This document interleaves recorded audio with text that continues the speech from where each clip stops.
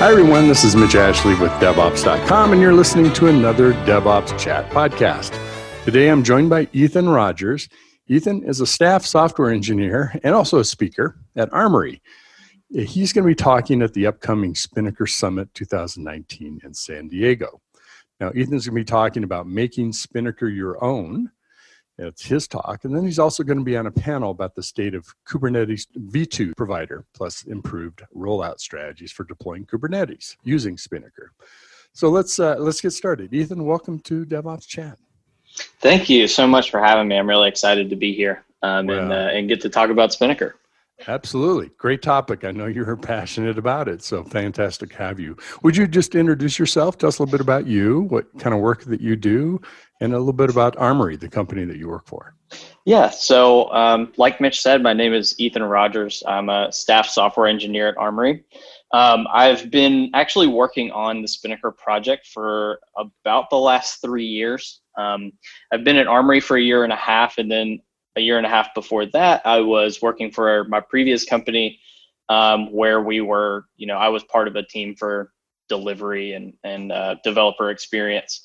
We were using Kubernetes for this new project we were working on and looking for a way to deploy, and got involved in Spinnaker super early on. So I've kind of been a part of the community ever since then, and it's been a really great experience so far. Yeah, so that is actually kind of how I found Armory. Closer to the end of my time at my last job, I met the founders, Dorodio, Ben, and Isaac, and they, had just within probably 6 to 9 months started Armory, and we kind of hit it off. I had a really good relationship with the founders, and it was kind of an opportunity to go keep working on Spinnaker full time, which is something I was interested in. So Armory, just a little bit about us, we're bringing Spinnaker to the enterprise. So what we're doing is taking open source Spinnaker and, on top of offering stuff like support and training, we also offer layers on top of open source Spinnaker, various different extensions and features that make it more aligned with what the enterprise is looking for today. Mm-hmm. Very good. Well, it explains, I know there's yourself, but there's also some other folks that are speaking at the conference. Now, your topic, you gave a nice introduction about how you got involved with Spinnaker. How long ago was that when you started using it? Yeah, it was about 3 years ago, kind of before right when the first version of the Kubernetes provider landed. At the time, mm-hmm. I think at the time I didn't realize how early we were. It kind of explains a lot of the PRs I had to submit when I first got involved.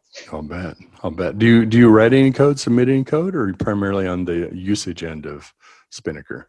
Yeah, so I'm actually a developer by training. I got my degree in computer science and transitioned pretty early on in my career into the ops side of things. Mm-hmm. So I'm pretty fluent in both. I actually do write a lot of code.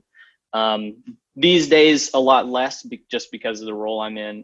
At Armory, I do a lot more higher level stuff like mentoring, but I still try to get a few PRs submitted every week, lead a couple of initiatives in the Kubernetes provider itself. So I do a little bit of everything. Well, I won't ask you which is the dark side, ops or development. No, I'm just kidding. It's DevOps. It's all together now, right? Okay. Yep.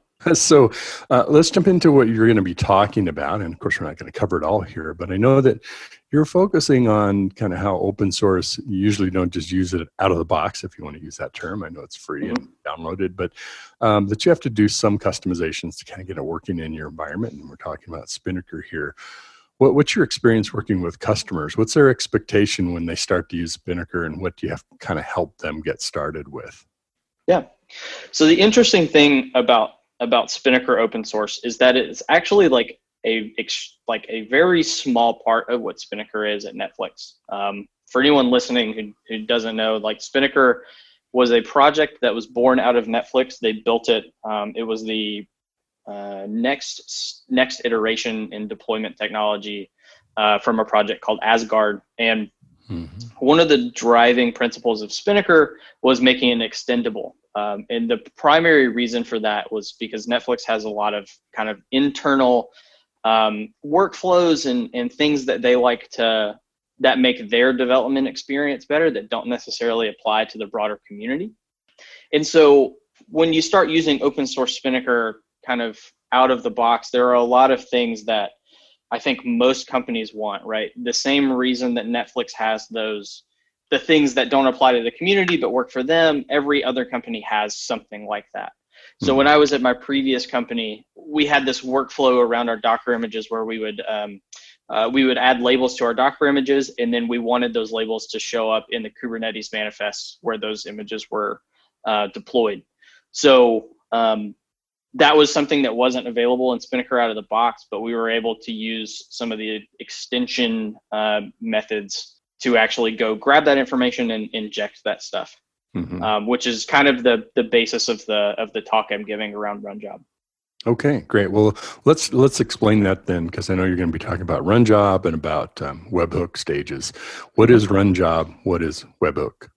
Sure. Yeah. So just to kind of at a high level, run job and webhook are ways that you can extend Spinnaker to kind of make it to do the things that it doesn't do out of the box that you need it to.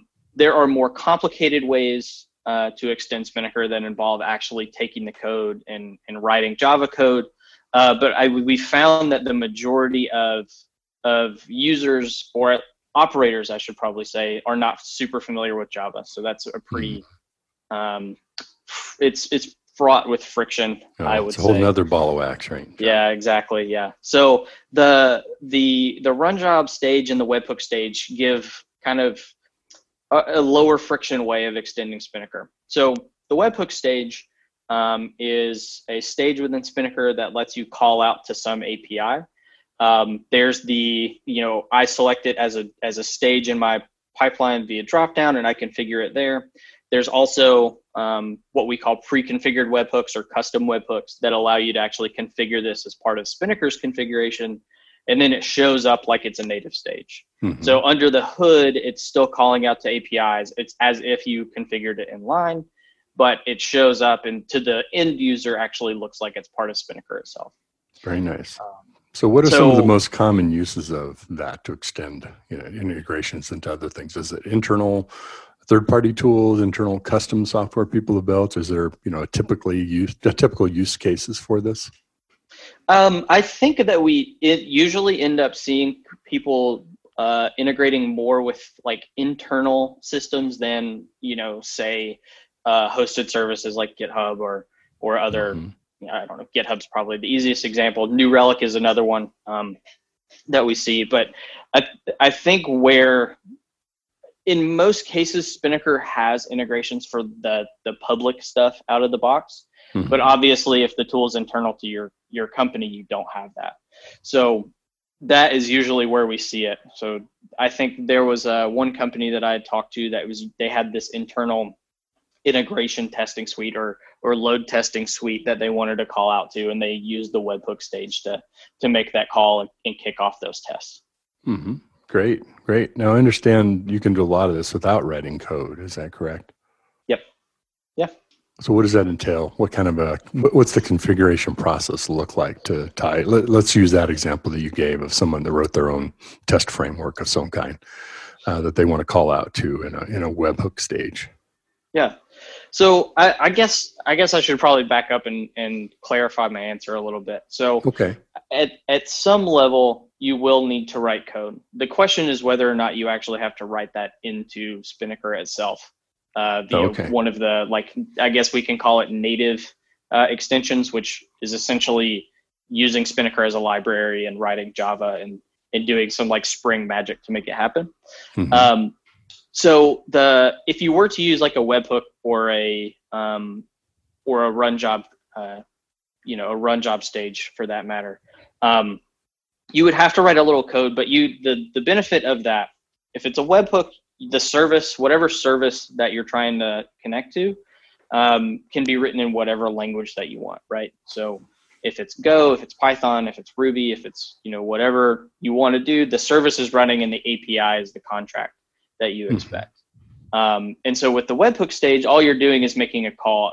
You could argue that writing a curl command is writing code, but I think a lot of people are familiar enough with that it's a pretty low overhead. So if you can make a call in your terminal, you can make the call from Spinnaker with the webhook stage. The run job stage is actually a little more interesting because what it allows you to do is run a container as if it were a script that you might be running. So a really common pattern for doing custom logic in CI systems specifically is I have a container. The container has all my dependencies and it has a script that I need to run. And we just run it like a one-shot. Once this script finishes, if it fails, the pipeline fails. If it succeeds, the pipeline continues. And then like the world is really open. The world is your oyster at that point because you can write the script in whatever you are most comfortable writing, and then you can run that within Spinnaker. One of the more interesting things that we did with the run job stage is that you can actually output these like special markers in your logs, and Spinnaker will go grab those and inject them back into the pipeline so that you can use them in downstream stages. So maybe your job is going off and collecting some information for you. You can actually use that in, like, say, your deploy stages or a downstream run job stage or webhook stage as like arguments you pass in. So almost use like the log as like an asynchronous message bus to make it more complicated than it is, but a super simple version of that. Some downstage version could look at what happened before it and take appropriate action.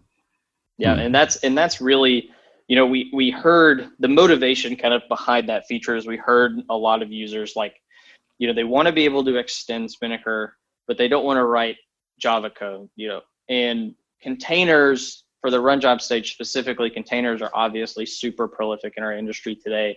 I've built my career off of Kubernetes and containers. So containers are kind of like the perfect medium for being able to do this because you can contain everything that you need. you can contain everything that you need in this container, and then because Spinnaker can run containers in Kubernetes, it's kind of like a natural fit, right? We can kind of take advantage of the fact that it doesn't matter what your code is. The interface that we need is a container and then the logs, and we can get all of that information out. I'm curious, this is totally a side question, but did you learn anything in college about containers and that kind of thing in software architectures, or was this something that you really started in after you graduated?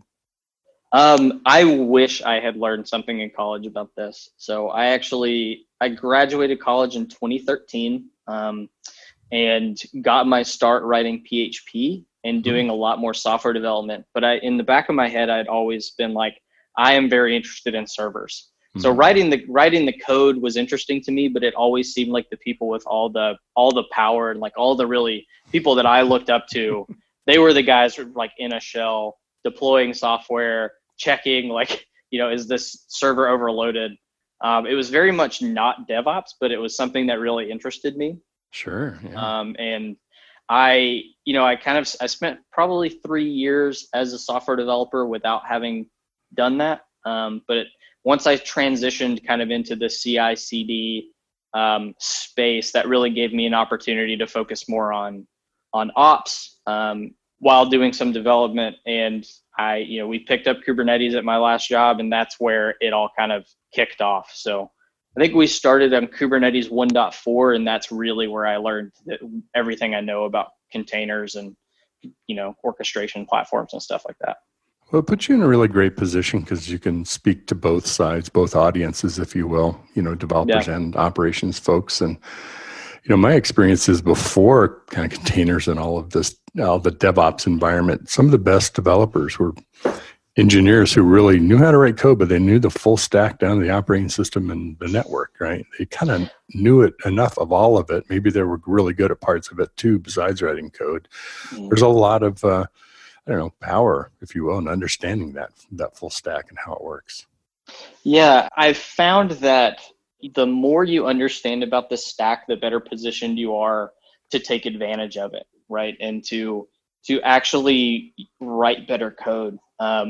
You can go back and probably look at the birth of DevOps and see this, but the engineers that spend the majority of their time writing code and then throwing it over the wall are more likely to write less performant code, right? Code that is not aware. We want to write really abstract code, but at some level you have to be aware of what type of environment you're running in. So if you're running on a machine that has 128 cores and, hundreds of gigs of RAM, it doesn't really matter how inefficient your algorithm is because it's going to run fast.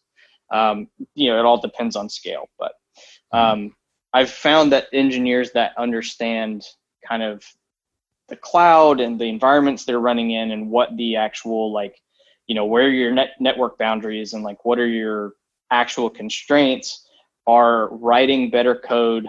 They're shipping more frequently. They're, iterating, like I said, they're iterating more quickly. And all of that is super important. I think the other thing that I've found is that it's a growing process, right? I kind of like to look at it as, at least in my personal experience, I found that I have a hard time grasping kind of the next level of what I'm doing until I've fully understood the previous level. And I think that's really true for a lot of people, right? Until you've got a solid grasp of programming, it's kind of hard for you to imagine what it would be like to understand ops, right? To understand how your program is actually running on servers. I would describe it as kind of context. It helps to know when you understand the environment of what you're operating in and what you're doing, what you're building is going to operate in, and vice versa, right? If you're in operations or security now with DevSecOps, understanding how software is being built. So it's the great thing about the accessibility of resources around the cloud and contemporary software architectures and all of that. So, we're running out of time. I wish we had more time to invest in this, but the great thing is that you have your talk coming up. So that's where you're really going to get into more details about that. And Ethan, I thank you for being on the podcast. Of course, man. Thanks for having me. Absolutely. Ethan Rogers, staff software engineer and also a speaker from Armory. He's going to be speaking at Spinnaker Summit 2019, which is on November 15th through the 19th in San Diego. Now, he has a topic that we're just talking about, making Spinnaker your own. That's on Saturday, November 16th, 3:45. He's also on the panel about the state of Kubernetes V2 provider. That is on Friday, the day before, the 15th at 2:30. So thanks to you, all of our listeners, for joining us for this episode. This is Mitch Ashley with DevOps.com, and you've listened to another DevOps Chat podcast. Be careful out there.